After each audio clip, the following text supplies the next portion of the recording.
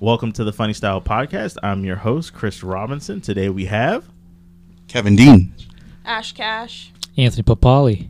So this is actually a weird episode because this is actually the first time that we've left a mic and done an episode like right after.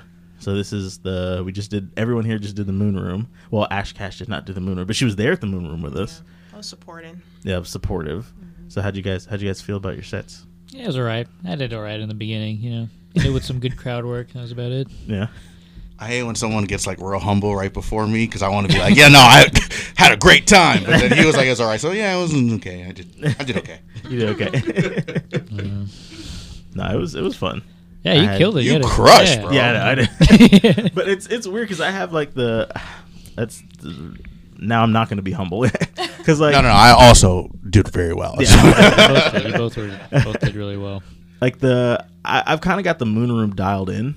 You know what I mean? It's one of those, you know, like when a room is like your home room. Yeah. You just kind of know what works in that room, and you've done it so many times. You feel comfortable there. Yeah. So I just feel very comfortable getting up on the Moon Room and changing the energy in the room. But yeah. What you about to say something? Yeah, no. I just love how you handle the whites. You're. It's truly a master to watch. So I was gonna ask a couple of things because Ash Cash has been here before, multiple times, but we have Kevin and Anthony that are the first times here. So really quickly, Kevin, I want to ask you, how long have you been doing stand up? So I'd like to give you a simple answer, but it's weird because I started in 2016 and I did stand up for a year, open mic style. Got booked on a couple of good shows and then invited all of my friends and family to a show and bombed in front of them. Okay. And didn't touch a mic for 2 years after Really? that. Yeah. They were like, we'll give you $10 per ticket for every ticket you sell. And I sold 25 tickets. Oh, wow. And the room filled like 30 people. So it was just all your family and friends. Just a room full of people who came to see Kevin. And I had been talking on Facebook like, I've been killing it in comedy. I'm working on my material. I didn't even have 5 minutes yet. And they were like, oh, well, you sold the most tickets, so we're going to have you host the show. Yeah. And I had never hosted a show. Did it for like Genesis and Sean Philippe. It was like his first year. So it was like. But he was also like a phenomenon. Like when he first started, he was good. Gina, she was a really funny comic right at the time. And I just ate a dick in front of everyone. And I was the first person up, too. And I had to keep bringing funny people back up afterwards. So there was a big contrast every time you got off stage. And I had months to prepare for it. I think it was like 2 months before the show. And I never practiced. I never wrote any jokes. And I just winged it. Every single time I went to open mic, I did a different set. No material. Really? So, yeah, I bombed in front of my mom, my coworkers.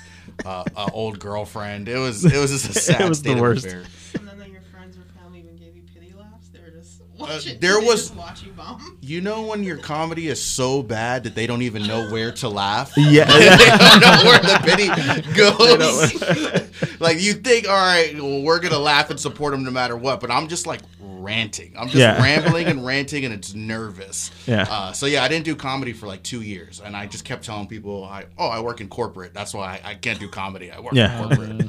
And then like right before the pandemic, 2019 is when I started again. Oh wow. Yeah. So that's an interesting time to get back in. Yeah. Also, so you talked about it on stage, but over the last 3 weeks. About a month. You've had like an explosion on social media, which I will say from the outside looking in, I really like what you do because, and I actually it only the people who it actually works for, like where it works for real, it's only the people who figure out a niche of their own. Yeah, you know what I mean. And you have done you haven't done the hack thing where you're just copying what you've seen other people do. Yeah. You figured out a thing that's. I mean, I guess what you've done has been done elsewhere, but you're the only person doing it. You're kind of hacky, bro. You're kind of a copycat. I mean, it's not so original. There's nothing new under the sun. Yeah. But, I mean, you're the only person I've seen do it in Central Florida. Yeah. And gotten to where it's like...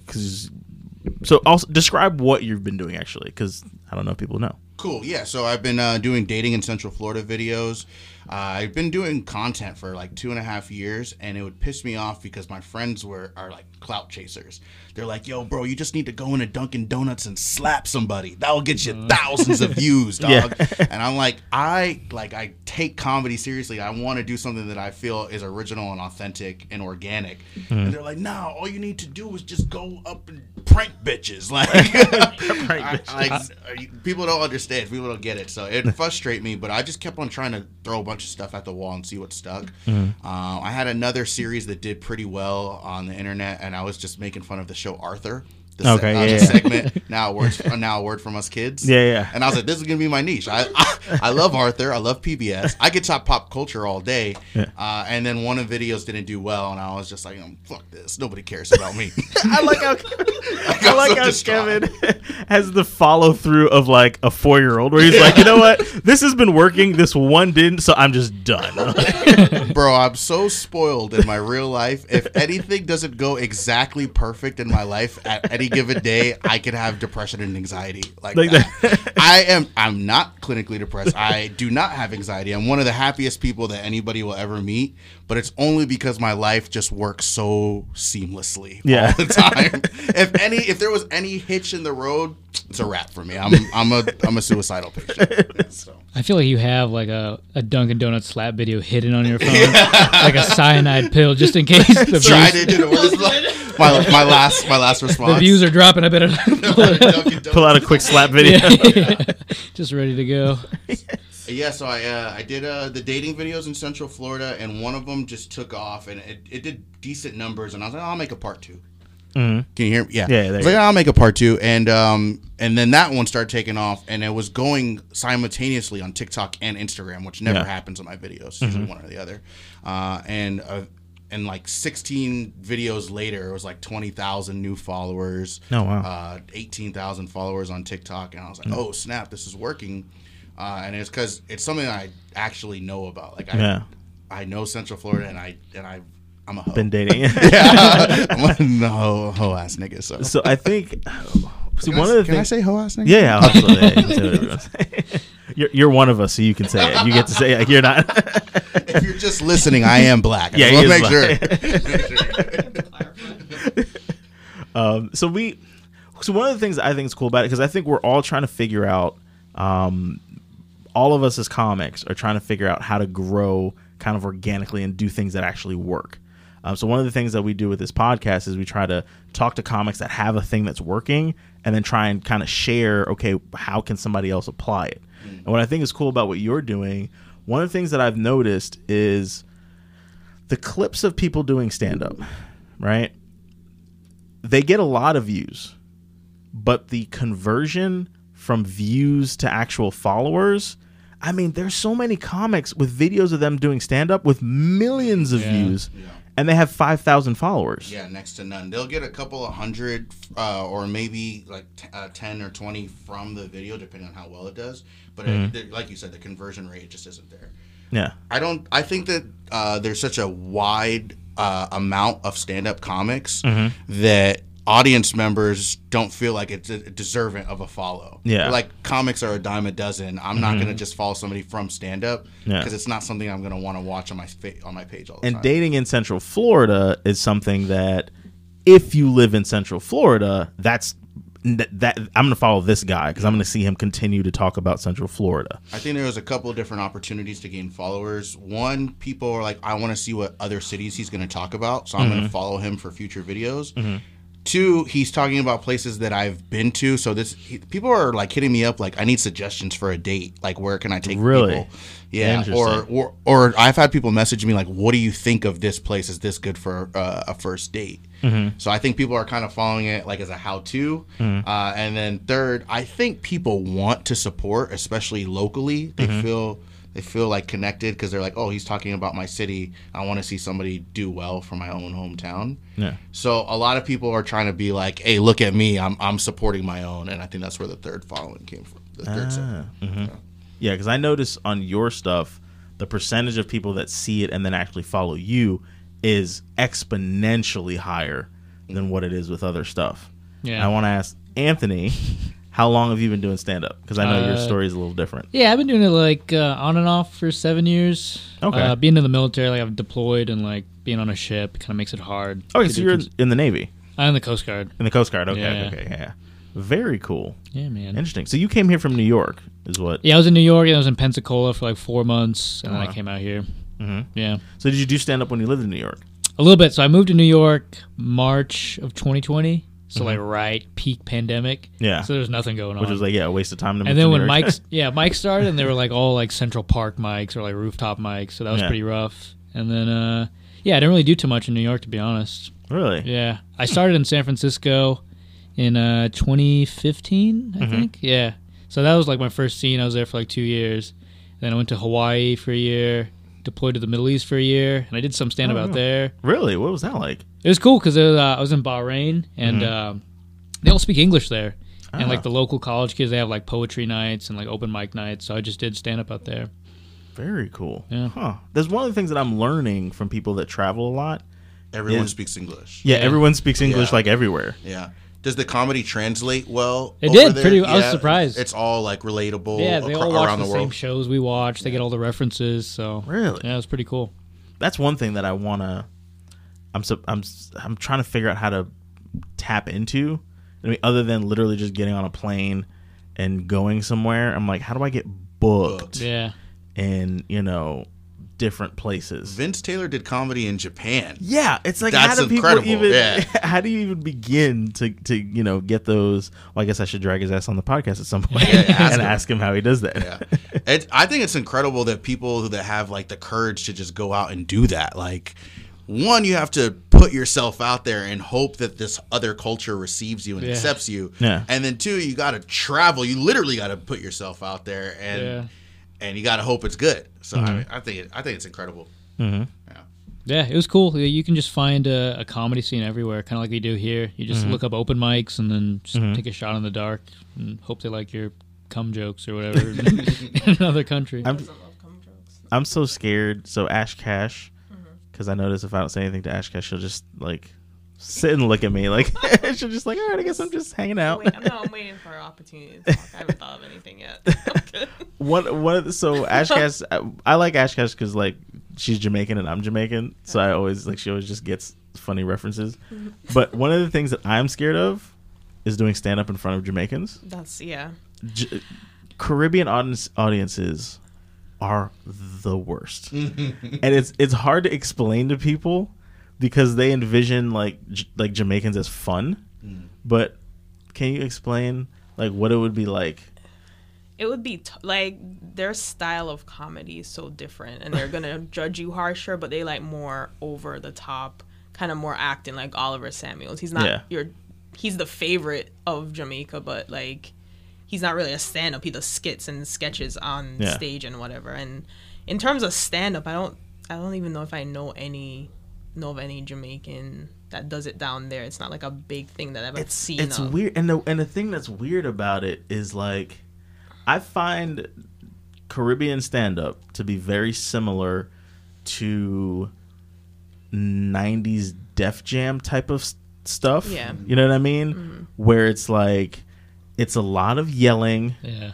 It's a lot of like funny phrases in patois that like the joke isn't there's no it's punchline. not even a punchline. It's just the way we say things, and they're just making fun of the way we say things. So it's and they're telling a story, and you're waiting to get to the punchline of the story, and it's just the way that I'm wearing headphones, and it literally just sounded like the Hulk smashed through the table.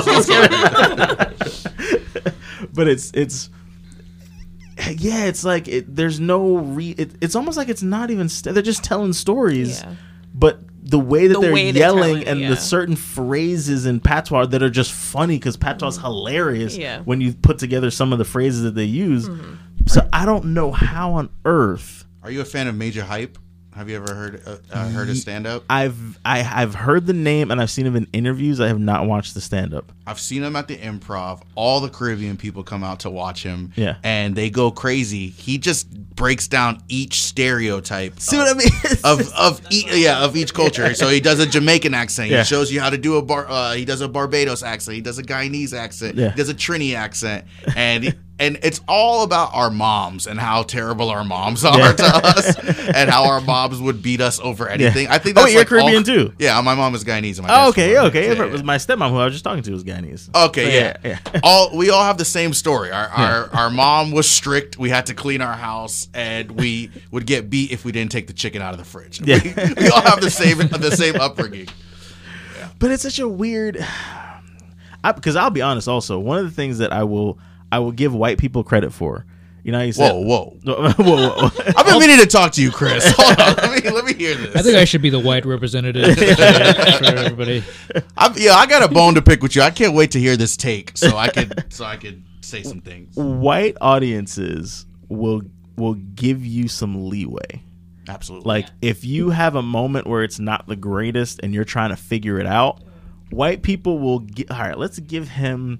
And I don't know if it's white guilt that makes them give you. No, they do it to all comics too. I think they give it more to minorities, but there's so much grace with white people. White people are like, he's just trying his hardest. And then they'll come up to you after a bad set and it was like, oh, that was a good job. You did good. Black people will just like not make eye contact with you and just walk past you.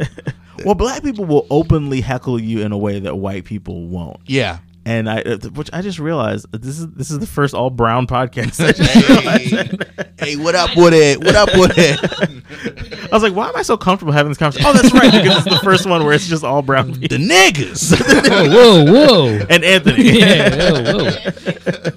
Anthony, what's your ethnic background? Me? I'm Indian. Indian. Okay, I did honestly. We all know you're Indian, but I didn't want to I didn't want to. Guyanese. Yeah, I didn't want to do that American thing where you're like, I'm Chinese of Indian descent, and you're an asshole for like assuming, I'm not gonna do that, dude. Yeah. Can I call you a sand N-word, or is that a slur? I've been called it. Yeah, that is a hilarious. If I'm like, yo, what up, my sand nigga? I've heard it. That's crazy. A quick story. Our Melbourne comedy scene has gotten so by the way, Anthony is now a part of our like sort of Melbourne scene. He moved here, and we had an import, which is a great way to suddenly get better, like an influx of actual talent into the area. Somebody move, because building a trash comic into somebody who's good is really hard to do. Having somebody move in that's pretty good is really helpful. We had this was the I don't even know. I guess I would call this the second wave of the Melbourne scene, because the Melbourne scene started years ago, and like Akeem Woods started here in Melbourne. Jacoby started here in like Palm Bay, Melbourne. You consider Duncan J the first wave? Yeah, Duncan J is the first. Duncan J is like the founder of our local comics. There literally was nothing here before well, there was, but in terms of open mics and stuff, there really wasn't anything here before Duncan started all that. The second wave is after Duncan was no longer running shows. Then there were some other comics that were running some shows, but they were the same mics. So still open mics and Old School Pizza, and then Iron Oak Post kind of started. So during that sort of wave, we had this comedian. I'm not going to say her name, but she was this white girl, and like cute blonde-haired white girl, like very. She was trying to do like these social media rants. Where like, but not this was before like the video rants were popular. She was just typing on Facebook, right? And I think she was trying to do like a ironic comedy rant or whatever, and she was talking about Asian people, right?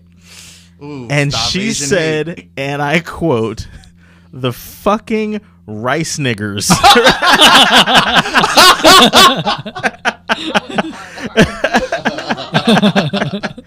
It was all right. Here's the thing that made it so bad. I was like, that like she didn't say it in the genius way that it's hilarious to call Asian people rice niggers, but she really was angry at an Asian person. So that ruins it. It was almost like, I want to cancel her and then put rice nigger in my act. Get her out of here, make sure no one remembers her, and then steal her material. Exactly. But it was like the one thing that's annoying that I feel about the sand nigger comment is like, why are racist people so uncreative? Why does it always come back to us? Why does it have to be insert thing that you eat, nigger. Why can't you guys come up with some new? Like, you guys had one banger back in the 1800s, and you just been recycling. I blame black people. Black people? Yeah, we took it too personally. We should have let it roll off our back like white people did with cracker. You can't offend white people by calling them cracker. The only way you can offend white people is if you call them racist. That's the only thing that pisses white people off. We needed to adopt that methodology. You know, back in like the civil rights movement, they used to call white people niggers. Like if they liked a black person or they were like empathetic to the cause. They really? Like, you white nigger. They probably liked it though. They probably like, oh hell yeah, part of the cause. Dave Chappelle had one of my favorite Dave Chappelle jokes ever. He was like, I made so much money last year, I started calling poor white people niggas.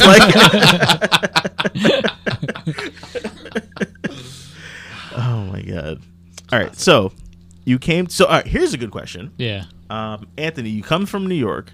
Okay. And you come down to our little Melbourne, Florida comedy scene.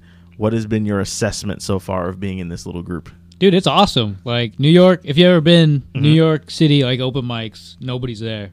It's like comics, and even comics aren't there. They're just outside hanging out. Yeah. So there's not like a really great open mic scene in New York. So that's why people like hustle so hard and do like 5 mics a night. Yeah. Because you're not getting much from one mic at all. But here, like we just did Moon Room on a Tuesday night. It's packed. Yeah. And you don't get that in New York. So that's why I like smaller cities or smaller scenes, because the quality of like open mics and shows are way better. I'm so excited. I'm building. I don't know if you noticed this, but I went through this period of, and I'm excited to have this conversation with Kevin, who's somebody who's like an active member of the Orlando scene. I went through this period where I hated the Orlando comedy scene. Oh yeah, me too. Right. Okay. Good. Okay. Yeah, so people understand. All right. I hated it. Yeah. And I'm now, so like I'm doing Milk District on Thursday. Oh, me too. Yeah. Okay. Really? So we'll be at the same show. That'd be awesome. Cool. Because I'm now starting to realize that Orlando has changed a lot, and I need to start heading back out there and introducing myself into Why the did you scene. hate it? All right. So and I've done this rant on this podcast before, but now I actually have an Orlando person, and we're going to talk about it. To me, when I first started, number one of the things that I find very frustrating is that us Melbourne comics, and this is true till this day, we don't get included in the Orlando family, right? So what we've had to do is really make sure that we create our own scene here locally. And I think we've done a fantastic job of doing that in our with the little town that we have real audiences that come out to real shows. I mean, at this point we have Gregory's, which is a legit comedy club. We have Blind Lion, which Judd is killing up there in Cocoa Village. We have Moon Room every Tuesday night. We have Retro. Beachside Retro now. We have Rooney's. We have Lizette's, which is like once a month. We have Social Distance. We have Twisted Birch now, which is once a month, which is again, real paid gig. We're bringing in headliners, paying them multiple hundreds of dollars to come out to do Twisted Birch. Thank you for reminding me of that, because that's so new. Yeah, because that's so new that it just wasn't on the top of my head. So it's like we've created this like real scene. But one of the reasons why that happened was Orlando used to be so cliquey that it was very difficult as an outside comic to come in and not feel like you're being shitted on by people that you're a lot funnier than. Yeah. And it was really frustrating to go out to Orlando before, to where I got to a point where, and I'll tell you where I pivoted to South Florida. I've done a lot of South Florida to the point now where I get more paid work out of South Florida than I do anywhere else. Sure. Just because I went down there so much. And one thing that I noticed, and it's gotten better, and I think that also has a little bit to do with a demographic shift that's happened in the Orlando comedy scene. I think some of the like hipster kids have stepped aside a little bit, and it's a little bit more diverse in terms of who's in charge of the mics and stuff. Yeah. if I could offer any pushback, because I hear the clicky comment about Orlando all the time, and I agree. I don't disagree, but I don't think it's as malicious as like what do you think of like a high school clique of like, oh, we're just not letting outsiders in. I think that comics, especially Orlando comics, are fucking weird. I think they're just like antisocial kids that were not popular in school, didn't have a lot of friends, so they teamed up with other comedians, and now they're all friends. They hang out outside of comedy. They do shit together. Well, hold on. What you also got to understand is, so prior to the pandemic, because it's weird because based on like when you started, there was a time when there was not every clique was malicious, but there were some actual malicious ones. I believe it. Yeah, and I've heard crazy stories about people doing the most. Yeah, so when that didn't happen on my watch. Yeah, so when I started, it was weird. It was already cliquey. Yeah.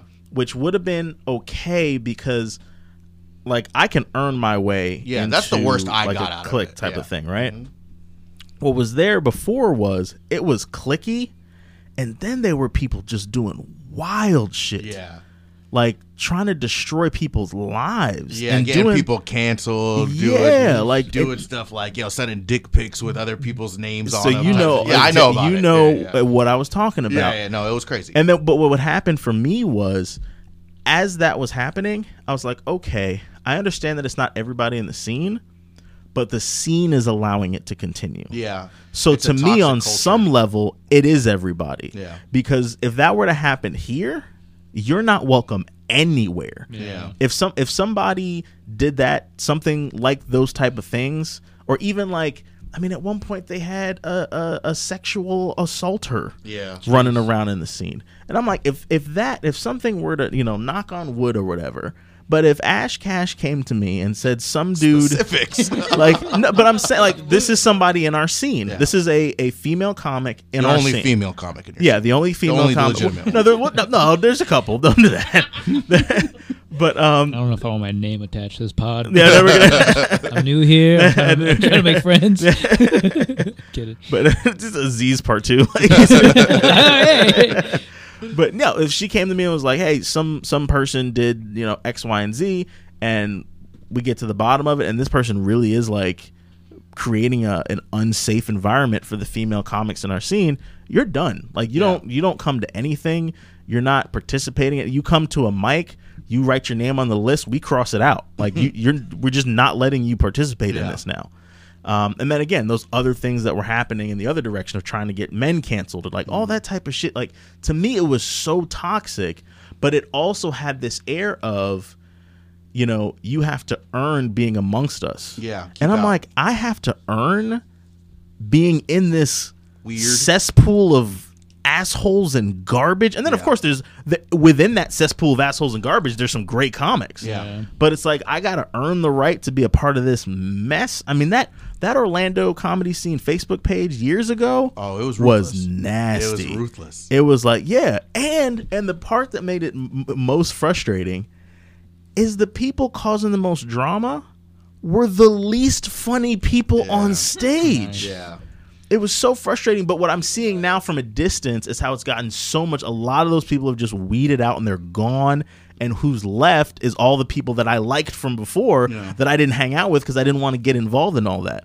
So it's like I need to get back there, and I'm starting to see Joe Sensabella around and all that other like people that come out from Orlando, Jari and all that. And I'm like, I need to get back to Orlando. There's a lot of great comics out there, and I came in at a time where I think a lot of comics were finding their niche on social media because of the pandemic. It forced them to. Yeah. And I think that took away a lot of insecurity that the comics had because it's like, I don't really need to prove myself to you guys at an open mic. I have 10,000 followers, or I have this that is doing well and I'm getting validation on the internet. So I don't really need to do the theatrics for you guys or earn your validation, where I think it created a more healthy environment for Orlando in general. Yeah. Everybody you don't have to try to earn the respect of comics out there, because right now the internet is your cachet. It's like, okay, I do well at open mics, I get booked for shows, and I have this decent following online. So screw you if you don't like my type 5, my 10, whatever. And one thing Orlando, I will say, has done is Orlando has churned out people that have figured out social media. Superstars, yeah. More so than any other scene that I've seen, Orlando has been like, when you go to the mics with Orlando comics, everybody's coming out like it's News Channel 6 or some shit. Everybody's got their like boom mics and shit to make these clips. Yeah. So one of the things that I think Orlando is really prime for, because I'm like a broken record. I talk about this all the time on this podcast.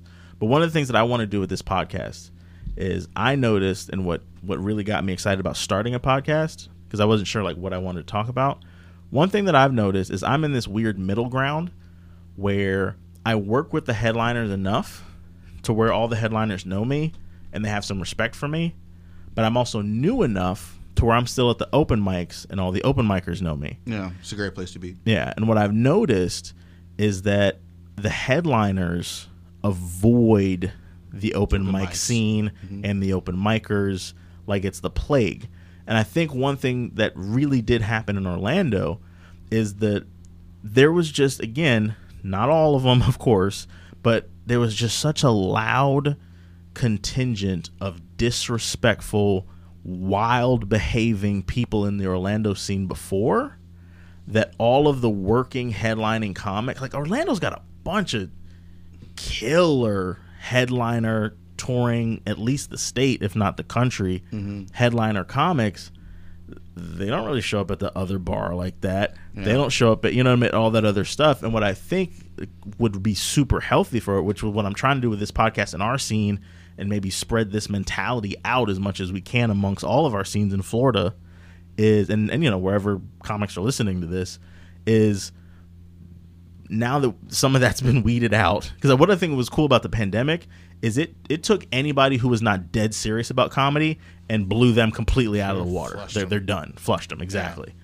So what I think could happen now, and would be super cool for Orlando, is if now that the scene is so much healthier energy-wise, if there was a way to bring back in headliners, some of those headliners to come out to the mics, incentivize audience members to come. Incentivize audience members to come. Because the other thing is I think what we got to be careful of is the new comics being so good with the social media stuff that they never master the craft. Yeah.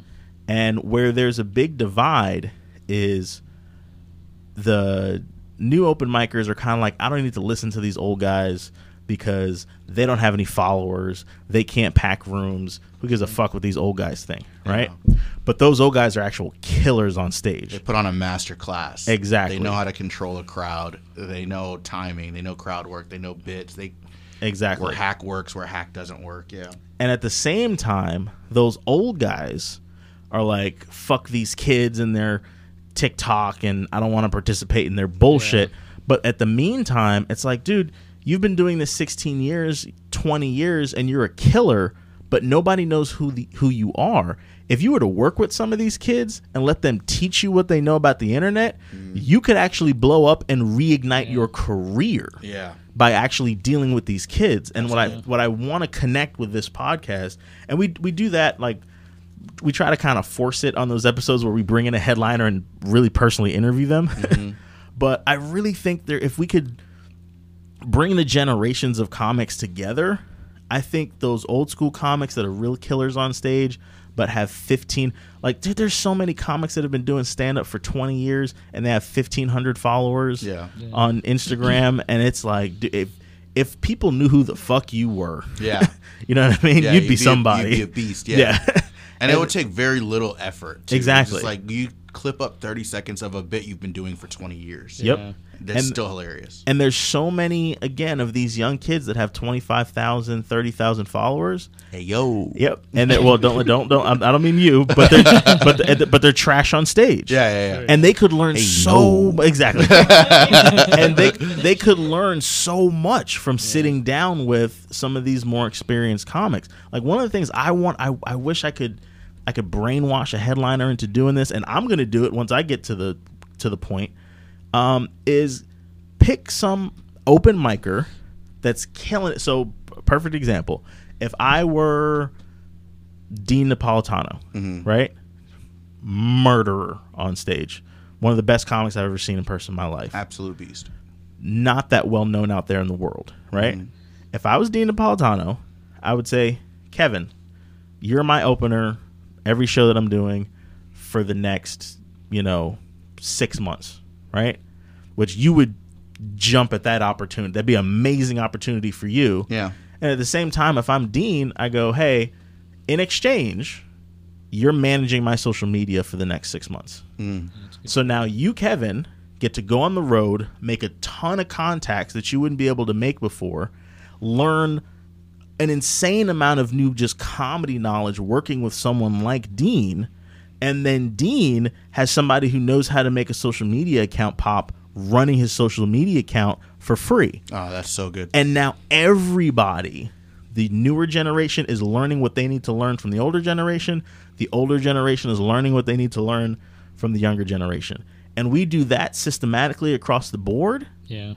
And Florida becomes one of the rising stars in the country in terms of comedy. Yeah. I mean, like South Florida, for instance, the one thing that happened in South Florida, which is why sometimes you're just in the right place at the right time.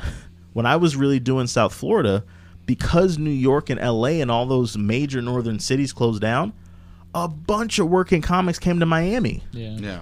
And I made a bunch of contacts in Miami that are New York comics. Yeah.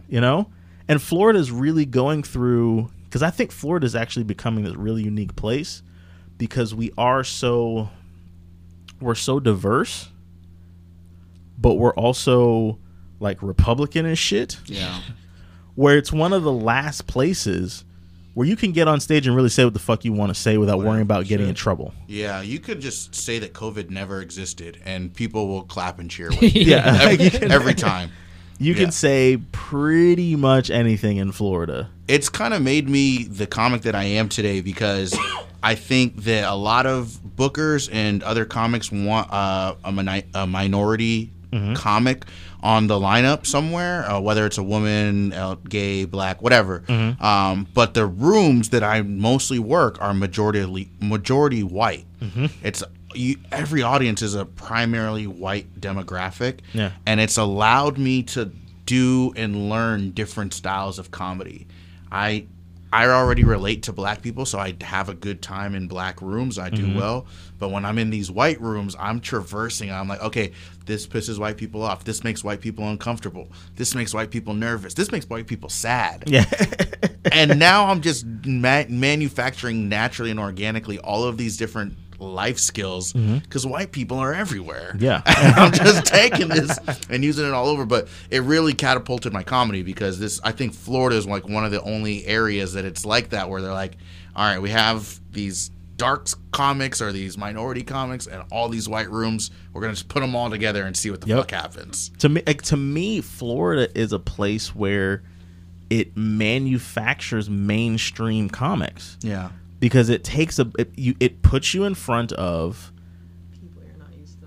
Yeah, it puts you in front of middle-aged, middle-income white people. Yeah. Like, one of the things that's so funny to me is my local club is Gregory's. Gregory's is the closest comedy club for me, and I worked Gregory's a whole bunch. I was so intimidated the first 2 times I did Gregory's. Exactly. And I killed every time. Yeah. I've never had a bad time at Gregory's. Yeah. I've hosted and I've featured. I've done everything for them. And every single time I just look at the sea of white people and I'm like, oh, God, they're not going to appreciate any of these jokes. They're not going to get any of these jokes. They don't know who DMX is. Yeah. This is crazy. But here's what Gregory's taught me, though. I did a private gig late last year. It was the Christmas party for the Hardy County Sheriff's Office. Nice. Right? So, like, middle of nowhere, Central Florida, the sheriff with a literal cowboy boots and cowboy hat. Like, black cowboy hat, black cowboy boots matching his sheriff uniform with spurs on the back, standing in the back of the rooms with his arms crossed. And the booker sent them, they booked me, and then the booker sent, like, my, like, photo with, like, a bio out, and I got a call from the lady that was running their Christmas party, and she was like, hey, here's the thing. And I know what she was asking, but she didn't know how to ask it. She was like, hey, I don't want to get fired because I'm the one that convinced them to bring a comic, and this is the first time we've ever done a comic, and we're like, this is the sheriff's department for a country town. And she just sees like my like black and white headshot with my arms crossed and this big black dude, and then the bio's like Chris Robinson from New York and da da da da da. And it's like, oh, she's terrified that I'm going to get up there and say fuck the police, you know, whatever. And I was like, what she doesn't know is I am pandering to white people all the time. I am. I'm out there cooning night after night. I am Gregory's Comedy Club trained. Yeah. I have spent months working Gregory's Comedy Club. I am the old white people whisperer. Yeah. Like, even though I'm a big young black man, old white people love the shit out of me by the time I get off stage. That's so relatable. Yeah. Just being from St. Cloud, same thing. Our local club is Porky's. Exactly. But I'm from St. Cloud. Yeah. So that is my home. I had my own comedy show there in St. Cloud for a little bit. Mm-hmm. So me and Porky's kind of were like the Bloods and the Crips. But we've since shook hands and squashed beef. Yeah. But every single time that I go out there, from the time that they didn't know who I was, the owners of Porky's. And they're such cool guys. Yeah. Great. They were actually my old administrators in my high school. Really? Yeah, it was like a football coach. Shout out Eric Godfrey and Vinny Barber. I see them being football coaches. Yeah. They look just like football coaches. Yeah, so Vinny, he's been a cook for forever. He's been in the barbecue business, but Eric was a football coach and administrator. But when I got there, Eugene Torres had given me a spot. It's a good friend of mine from back in the day. Yeah, Eugene's awesome. And he was like, hey, this guy is from St. Cloud and he's already here. Do you mind giving him 5 minutes? And they were like, yeah, I won't give him 5 minutes. But they were like, I don't know how well he's going to do. Like, just look at, like, they didn't say it, but that was like the energy. Is like, everybody in here has got Spurs on, cowboy hats, old white people. And I know about St. Cloud. That's why these dating videos have done so well. I'm just going to stereotype the shit out of you guys. I'm going to talk about all the things you know about. And by the time I got off stage, people were literally coming up to me and like, bro, you should have been the headliner. You were hilarious. You were great. I had 5 minutes of time, so they brought me back. And I've been back 10 or 15 times since. But it's white guy whisperer. Yeah, every time I know white people. And I'm curious to see how that translates long term. Yeah. Because one of the things that I've watched with Chris Rock, he gets so much hate. He gets so much hate because white people love him so much. Yeah, they're like, oh, he panders to white people, which I don't feel like is true. I feel like you pander to white people. So where am I getting this from? I've been waiting to talk about this shit. No, Chris, man, I feel like every time I talk to you, you're very pro-black. I feel good about your stance on the culture, and then I get on Facebook and I feel like I see you being sympathetic to the whites every single time. Like, hey, hear me out, man. White people aren't that bad, man. White people have taught us so much. I'm like, whoa, what are white people teaching out here? Yeah, man. What's up with that? Let me tell you where this comes from. It comes from like. So I talk about this in my act, and that's one of the things that I try to like. And this is the funny thing is I do so much crowd work now that most people never see my actual acting. Yeah, I've watched you 5 times. I haven't seen you do your material. That's what I'm saying. And you kill every time. Yeah. But I talk about this in my act where like I'm in a weird position because like I'm 31 years old. I'm married. I bought a house. Right now, I'm in I bought some land last year. I'm in the process of buying more land. Oh, so what you think you're better than us? Getting there, working on it. No, but what I mean is like you start to have some of these experiences, and you start to get like, all right, some of this shit white people are complaining about is a fair grievance. Mm-hmm. You know what I mean? And I spend a lot of time around like middle-aged white people, and they start talking, and you go. He's killing this shit right now. I don't really have a rebuttal for any of these complaints that he has about the black community. Like black people playing loud music in the neighborhood and shit. Because I have a joke where I haven't done this joke in forever, where it's like I pull up to a gas station and I hear like the bass vibrating my car, and I look to my left and there's no one in the car that's playing music, and I too go, this nigga right here. Like, I have the same reaction as white people have. Like I have this other thing I saw. I talked about last podcast. Colin Kaepernick. Mm-hmm. Have you seen the thing where Colin Kaepernick has like a complaint about his white parents? Yeah, I just saw that. No. Colin Kaepernick was Colin Kaepernick was adopted by like these rich white people, raised him like in this suburban like thing since he was a baby. He becomes this activist, NFL player, all this other stuff. Recently, Colin Kaepernick has to be a 35-year-old man at this point. He's been around for a bit. He brought up how even his loving white parents have said some, what was his term? Problematic things to him. Yeah. Where they told him when he got like his cornrows, his white mother told him like, you should not have your hair like that. Like you look like a little thug. You should comb your hair out. It doesn't look professional. And he suggested that like that's a little problematic and a kind of racist, even from like my loving white mother. And I was like, all right, put myself in some rich white people's shoes for a second, right? I am a rich white family. I've gone out of my way to adopt a little black baby, raise him in the suburbs with all the best schools, all the best private football quarterback coaches he could ever ask for in his life, take him to an amazing college. He gets to the NFL. He becomes a $40-50 million man. He then becomes what do you even freaking call it? An activist now. He's up in the community. And 35 years later, this ungrateful nigga has the nerve to bring up some shit I said 25 years ago. If I was his parents, I'd join the Klan, because it's like there is nothing you can do for black people where they're going to be satisfied. Am I speaking of Chris Robinson or Chris Coon? I need to know. This is an actual comic. I need to know which Chris I'm speaking to. I cannot deal with this coonery. So are you telling me there's no world where a white person who has done well or done right by black people can't have racist tendencies? Yes, but if I pick an ashy black baby up off the street, what he better not do is complain about a goddamn thing I said to him during his childhood to get him to the NFL. Like, I just don't. I'm gonna have to just agree to disagree with you on that, nigga. I mean, the nigga in me is. I'm looking at Ash Cash agreeing with me right now. I see both sides. That's the safe answer. I feel like every kid goes through that though. Even Jamaicans be saying like that hair is unprofessional. So it's like weird. So like, no, my black parents said that to me at one point. I had corn.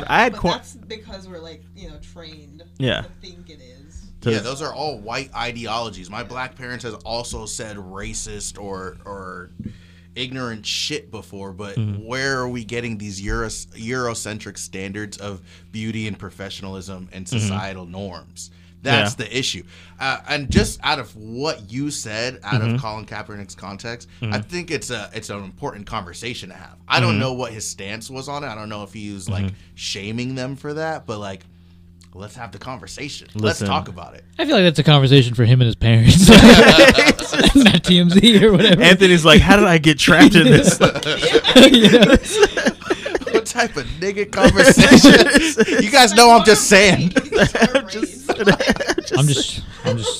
I'm just here for it, dude. Anthony's like, I couldn't get braids if I wanted to. It's too straight. It I was hoping Sean Madden was coming because I feel like he would have helped balance us out a little bit.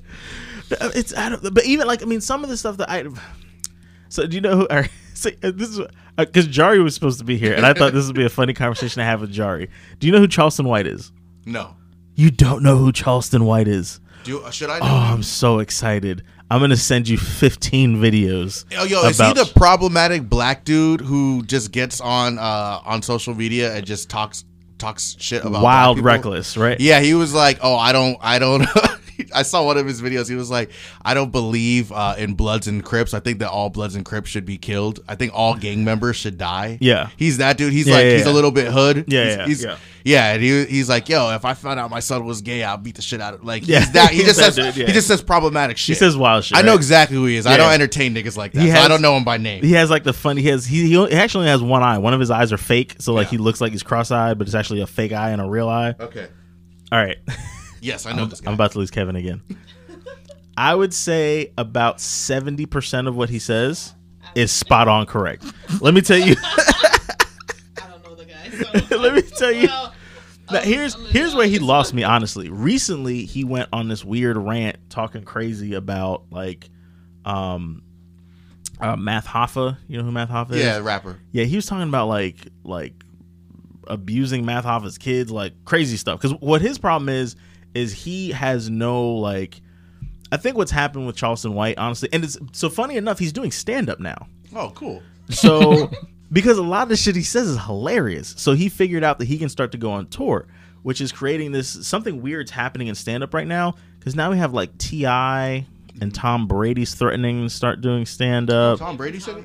Yeah, Tom Brady was like, "Oh, maybe I'll take up stand up." Charleston White, like, so it's like it's there are weird things happening with stand up, right? Yeah.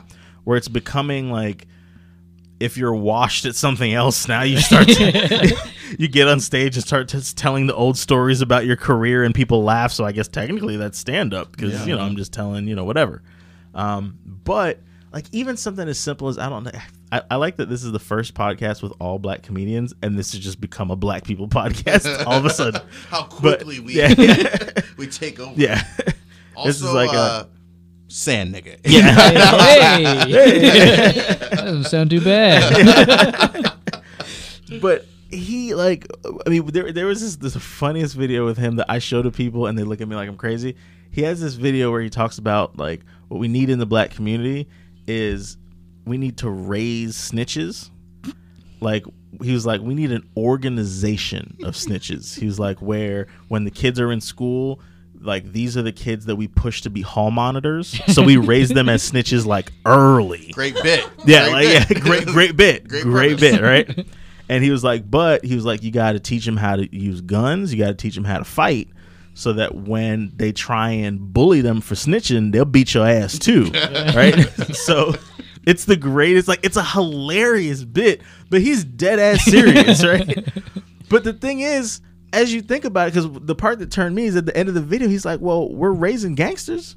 Like, there's people out there actively, like, your big brother's in a gang, and your big brother is indoctrinating you into a gang from when you were a kid. He's like, well, how are we going to counteract that? We need to indoctrinate some snitches from a young age to counterbalance some of this shit. And I was like, see, Ashley, see what I'm saying? Don't start drinking the Kool-Aid, Ash. The problem I have with Charleston White and everybody else like him I like the dude. is that everybody makes sense sometimes, bro. Donald Trump makes sense sometimes. Kanye West makes sense sometimes. That doesn't mean that we start adopting all these extra ideologies. These guys are lunatics.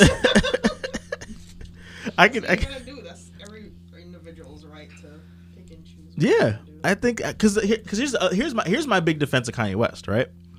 Oh, I think I know. Defense of Kanye. Yeah. Here's my thing. Now look. Here's my defense. If you are a Jewish person and you're like, I hate Kanye West for life, I cannot be mad at you because he said some very specific shit about your community.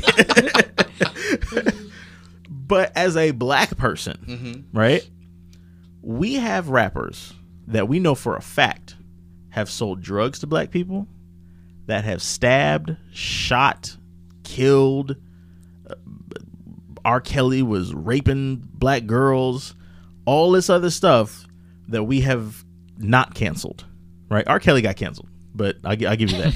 It took a long time to get that canceling to come through the pipeline. Sure. He was running around doing concerts for a long time with people still throwing panties at him for a long time.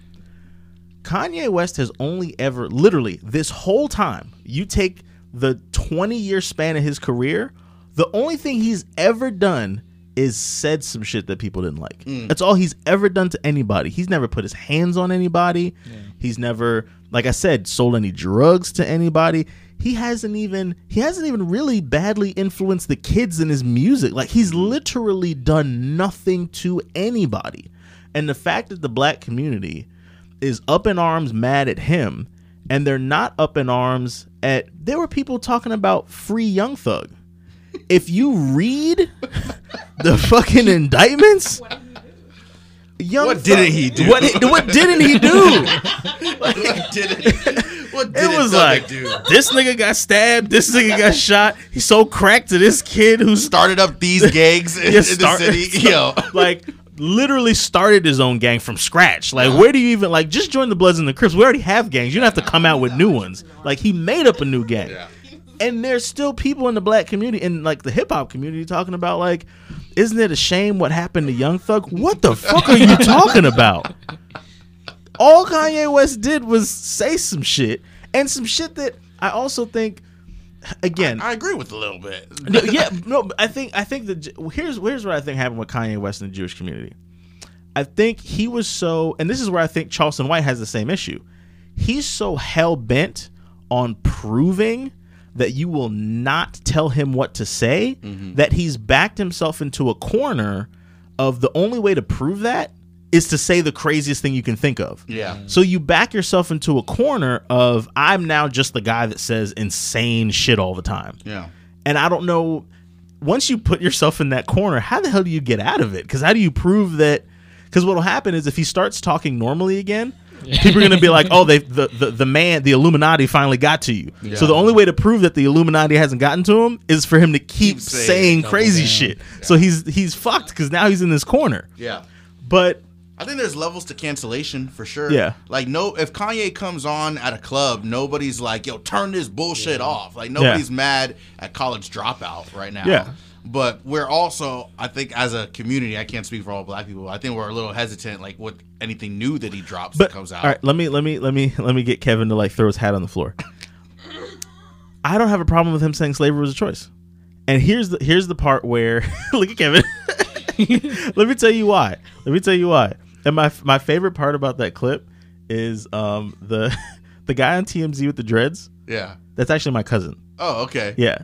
So my cousin is sitting there as Kanye is doing this. So the video is very funny to me because I'm watching my Uncle Chuck. Like, you know, as black people, you call your older generation cousins uncle. So my Uncle Chuck is sitting there while Kanye is like screaming all this wild shit in this clip.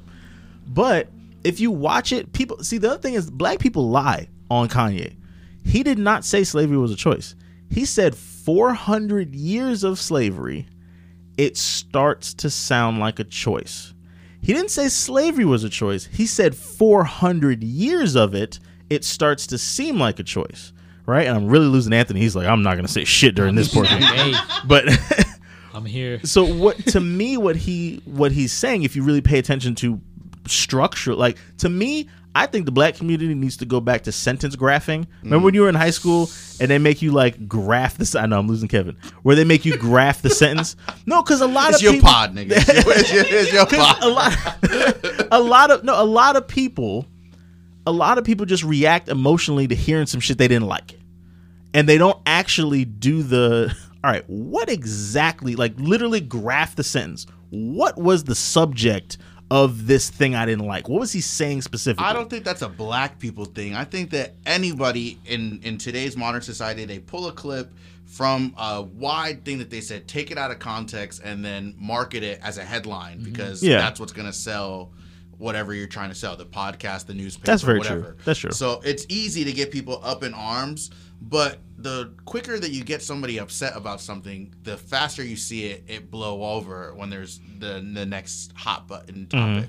So yeah, I think his slavery is a choice comment. Even 400 years is starting to sound like a choice. It's still a wild thing to say to an oppressed people that did not have the opportunity. Here's why, and this is getting real deep. Anthony might want to just go home at this point. Here's the thing. Just sit back. Here's why I think that this is no longer the Funny Style Podcast. We're having a whole different conversation. It's not funny anymore. But yeah, it's not funny at all. But it all goes back to slavery. But I think that, for example, Native Americans, right? They chose to fight to the death, down to every last, like, Chris Rock has this whole bit how, like, there ain't no more Native Americans. Like, they're gone. They literally fought down to whatever, right? So there is a choice there. There was a point at which, right? For real, there was a point at which in the South, during slavery, there were literally more black people than there were white people, right? A lot of that oppression is a mental thing. right? Because I mean, there was really a point where for every white person there was like 2 black people, and if it really came down to, you know what, in a coordinated manner in the middle of the night, we're killing all of y'all. Like, that really could have been a thing, right? So I'm not saying that it's a reasonable or a fair choice, but to open your mind to being able to see it as a choice. I want this to still be a funny podcast. I really want this to still be a funny podcast. I have 2 counterpoints to that. Okay. 2 counterpoints. Okay. One, that is a total representation of what is happening in today's society with rich people versus poverty-stricken people. Mm-hmm. There are way more middle class and lower class people than there are rich people, and everybody could still have that mindset. But nobody does it. Why? Because it is more comfortable. It is simpler. It is easier to not attack that way than it is to just all gather up. And that point is completely moot. I just wanted to mention that. Another thing is, it's not easy to overcome oppression when you're being indoctrinated into oppression. So to even have that mindset of like, oh, we can overpower master, when master is telling you every day that your stupid video is shit, you don't know any better. And I think it's very easy to have that perspective when you have the education that you had and you have the privileges that we have as unenslaved people. Very, very true. I'm not disagreeing with you at all. However, moving forward, right? So, funny enough, Will Smith, Willard has this famous thing where I don't know if it was the original thought of his, but he was talking about this idea of fault versus responsibility, right? Like, something cannot be your fault, but it is your responsibility to fix it. So slavery and the condition that black people are in is not black people's fault, right? But it is our responsibility to fix it moving forward. I agree with that. Right? So how do you, because there was, again, back to the slavery was a choice thing, there's an indoctrination that you're absolutely correct about. How do you break that indoctrination? The way you break that indoctrination is opening up your mind, right, to a way of thinking that is philosophically above where that oppression is. So to me, what I think Kanye West has these thoughts, and he's just really inarticulate at explaining what he means. Being able to think of slavery as a choice elevates your thinking outside of your oppressed sort of paradigm. So right? Thinking it's a choice makes it a choice. And exactly.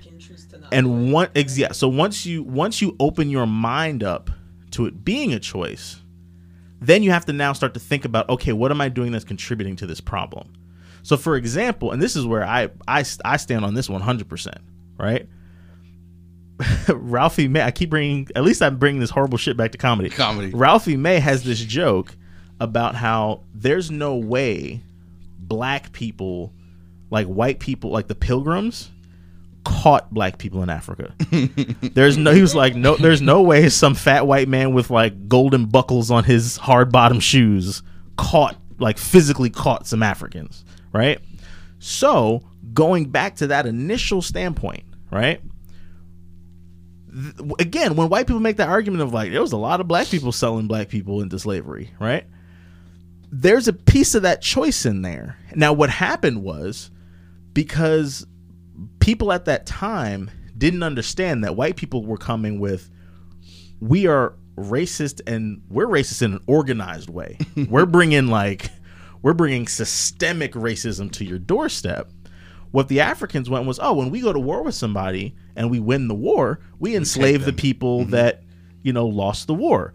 And we enslave them for a certain period of time as punishment for losing the war, and then they go free afterward. They didn't understand. Exactly, you work your way out of it, which is a punishment of losing the war. They didn't understand that what the white people were bringing to the table was a different level of evil shit. Yeah, your children and your children's children are exactly, and that's because we think we are superior to you because of all this racist structure, right? There's an argument to be made that had those original Africans did their homework before they started making those trades. Listen.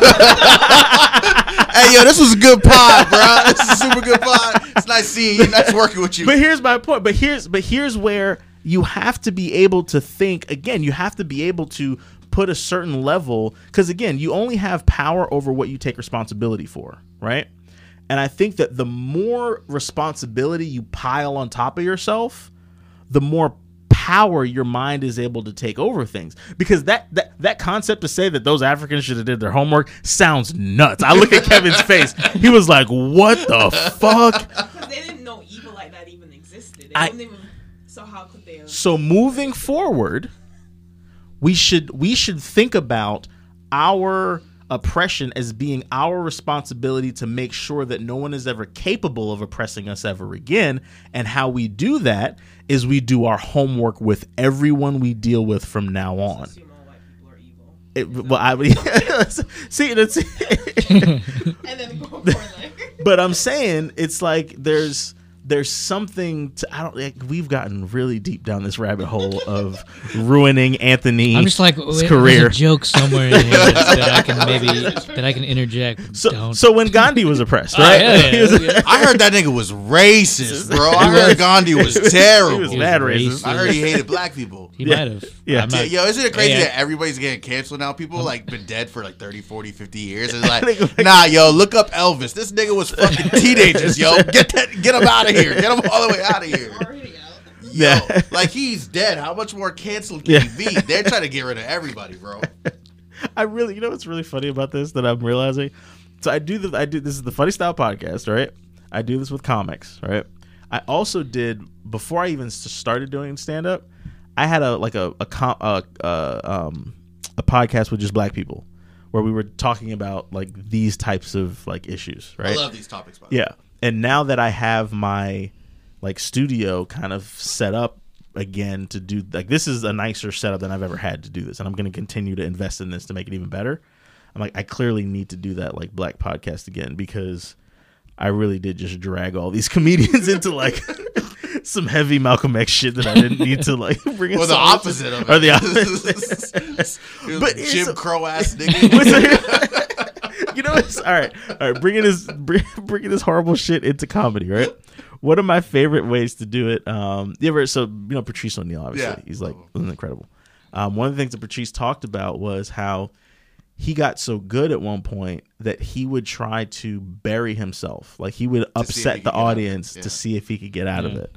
So I've now started to do this thing on some, like when I do a show that's like, it's not like Pineapples where you have a short period of time, like where I have a bunch of time, but it's also not a show I give a fuck about, to where like if this goes bad, it's not that big a deal. Yeah. I do this, let's lose Kevin again. I get up on stage and I just go, so here's the thing, guys. I voted for Ron DeSantis.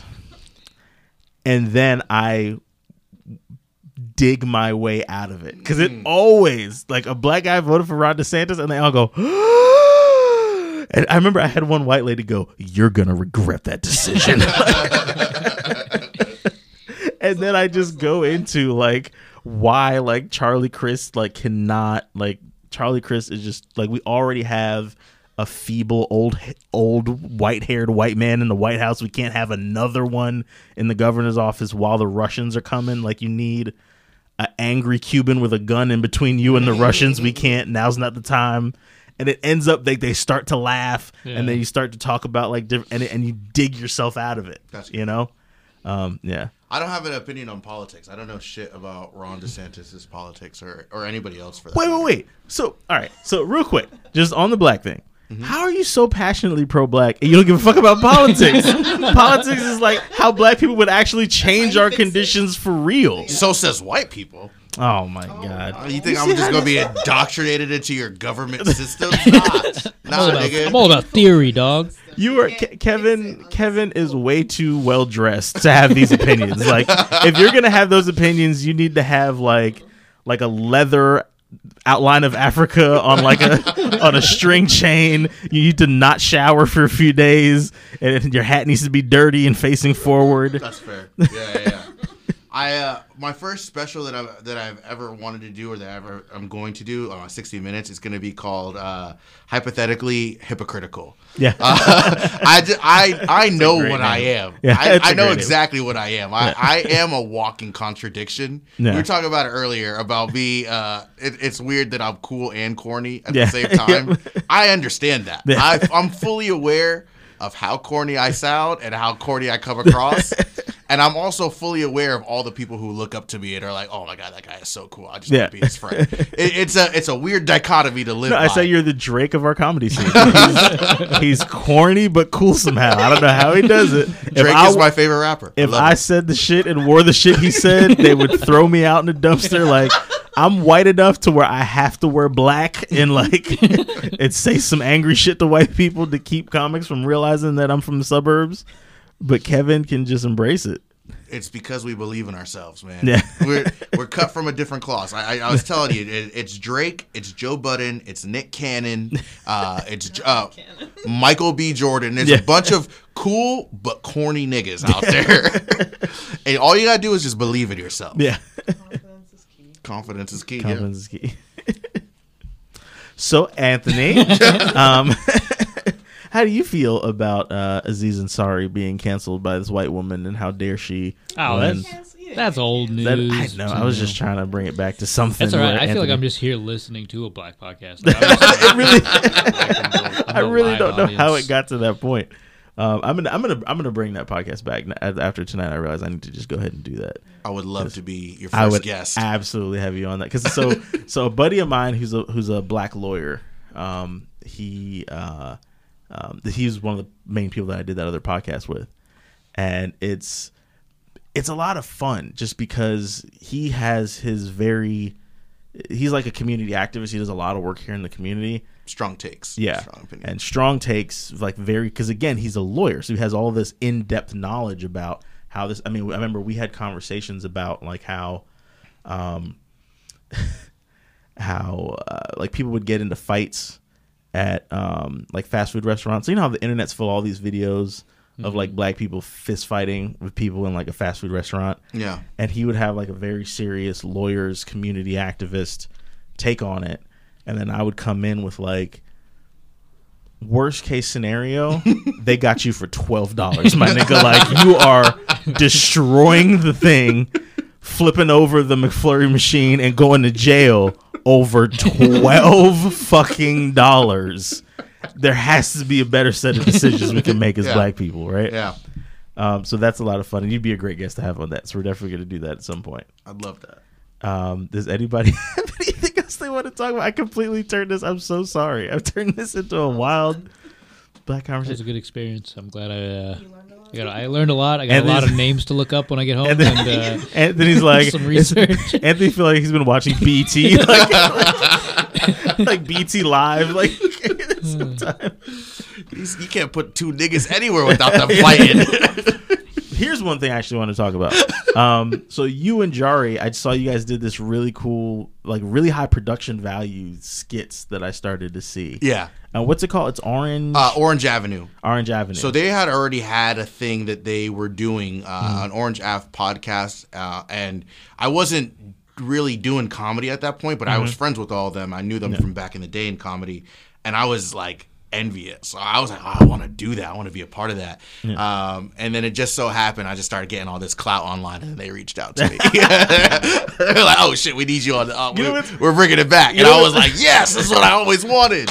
You know what's funny about that is like, I don't want to be the guy that reaches out to somebody once they get like clout that I didn't reach out to that much before. But at the same time, when you brought him on this podcast. Yeah, exactly. Exactly. Great timing.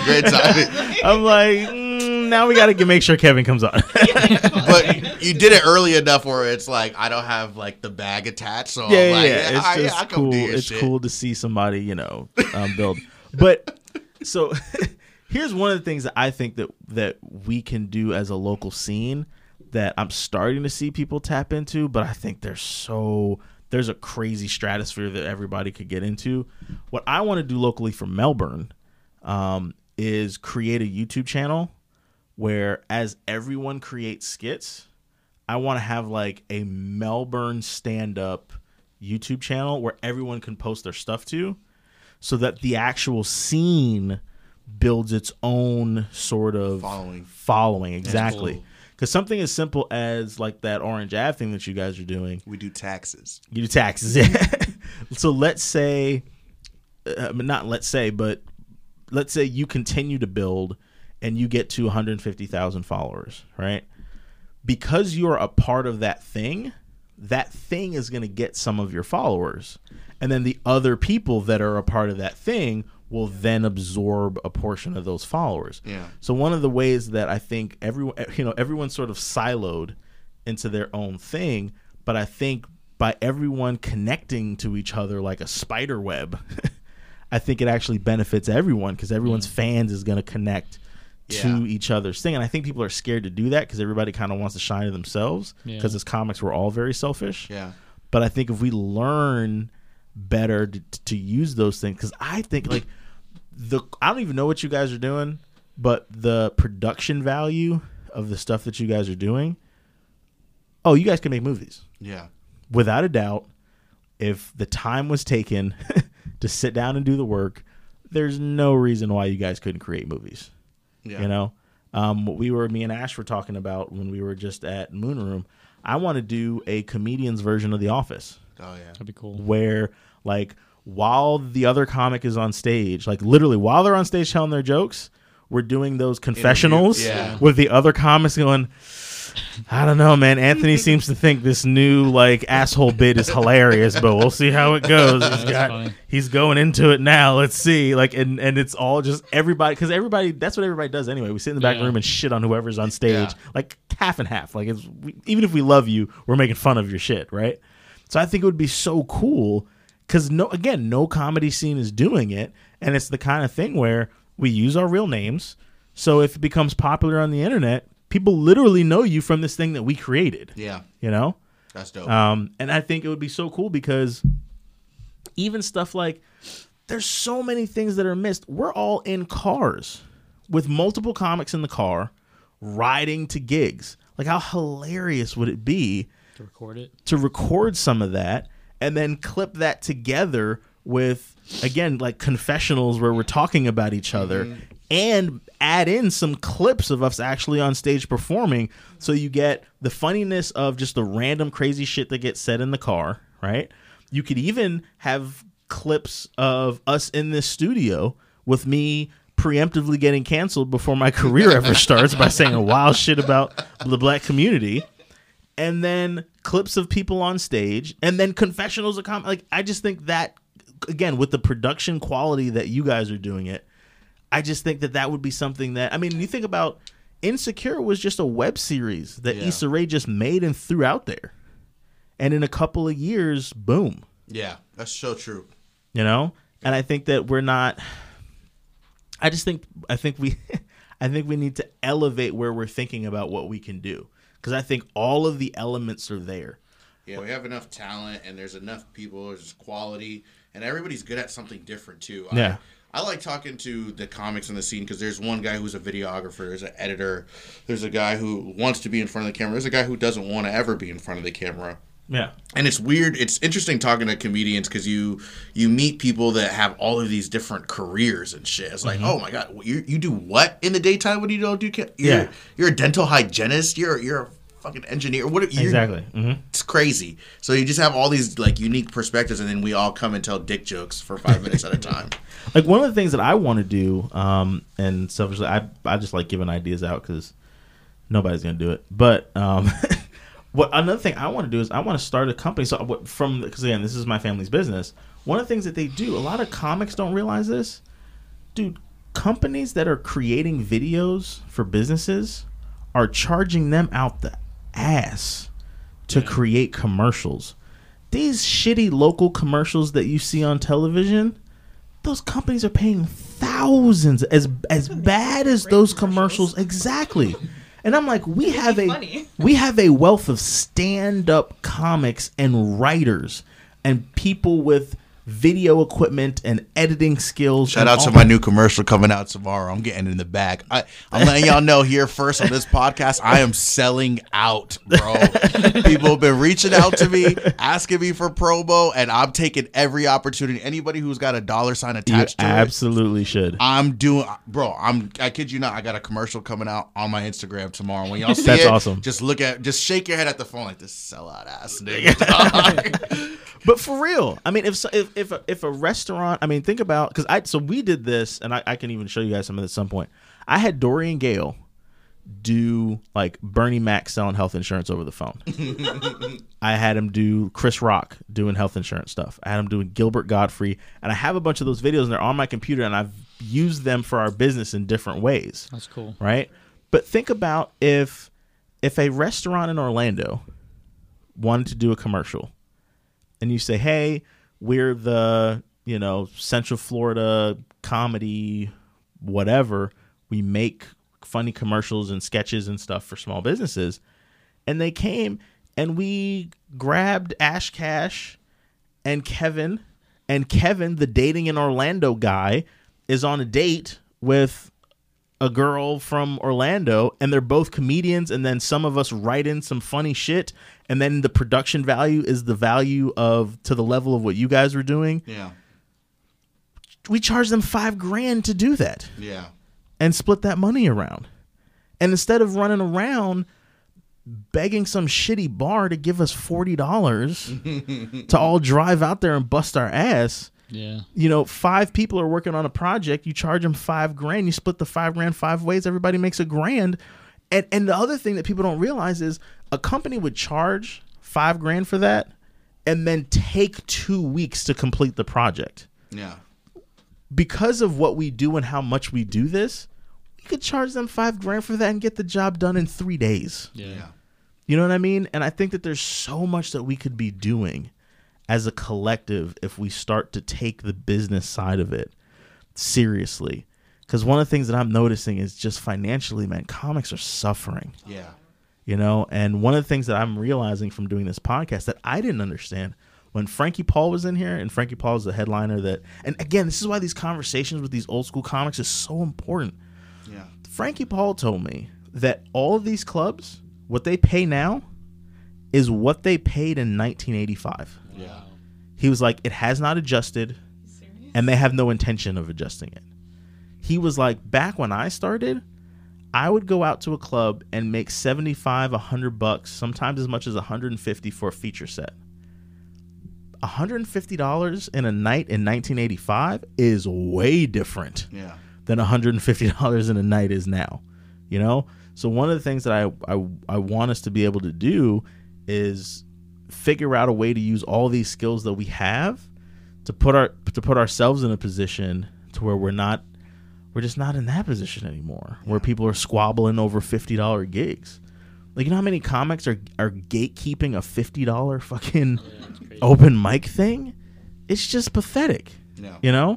So there's so much more that we could be doing. You know what I mean? I think for comedians, poverty is a choice. I'm saying it. This is why you get paid the big bucks. It's full circle. Does anybody have anything they want to plug that they have coming up in the near future at all? Shout out to Milk District. I'll be out there Thursday. I'll be there Thursday as well with Kevin. Yeah. And come check me out at MegaCon. I'll be at MegaCon the 30th through April 2nd. You're gonna be performing? Yeah. Oh, that's awesome. Yeah, I'll be performing in the Geeks of Comedy show, and we just found out we're in the main room this year for the first time ever. So this is like a really big deal for comics to be able to perform in front of the biggest audience that MegaCon has. That's awesome. That's gonna be humongous. Anthony Ashcash? I'm hosting Milk District on Saturday. Oh yeah, I'm hosting Milk District on Saturday. You know what's funny? We used to have one microphone, and Ashcash would just be off in the distance, like barely whispering. We have individual microphones that you can speak into now, and she still sits far away from it and just whispers stuff. So what were you saying? I'm hosting Milk District on Saturday, and I'm also on the Geeks of Comedy at MegaCon. Oh, that's really cool, man. I got to talk to you guys about how you get on that. I got some shows, man. I don't even remember the name. I'm doing something in St. Pete on the 31st. Okay. I gotta figure it out. I don't have it. I should have been more prepared. All right, yeah, this is great. Yeah, you're killing. Yeah. I'll take his time. Also, follow me on Instagram and TikTok, Mr. 407 Kevin. Blowing up. Get your dating advice out there, and yeah, watch out for my new tax video coming out tomorrow. I sell taxes now, so I do tax. Taxes now. I do tax commercials now. Sorry, I'm a nigga. I don't really know what taxes are for sure. Let's see. Please, as always, listen to my album, The 60/40 Rules. It's on Spotify, Apple Music, all the major platforms. Definitely subscribe to this podcast because we're, again, continuing to work on just making this podcast better and better and being a resource for comics. Also, I'm going to be at Mills District on Thursday, and then next weekend I got 2 gigs. I'm going to be in Panama City. So if you're anywhere near that area, definitely let me know so we can get you some tickets to those shows in Panama City. Other than that, this has been the Funny Style Podcast. Thank you guys so much for listening. Also, you can actually comment on the podcast. So if you guys have any comments, definitely let me know. Let me know about the audio because I'm working to make this better. I'm hoping that you notice that this gets better every time because I keep working on it. Thank you guys for listening. Good night.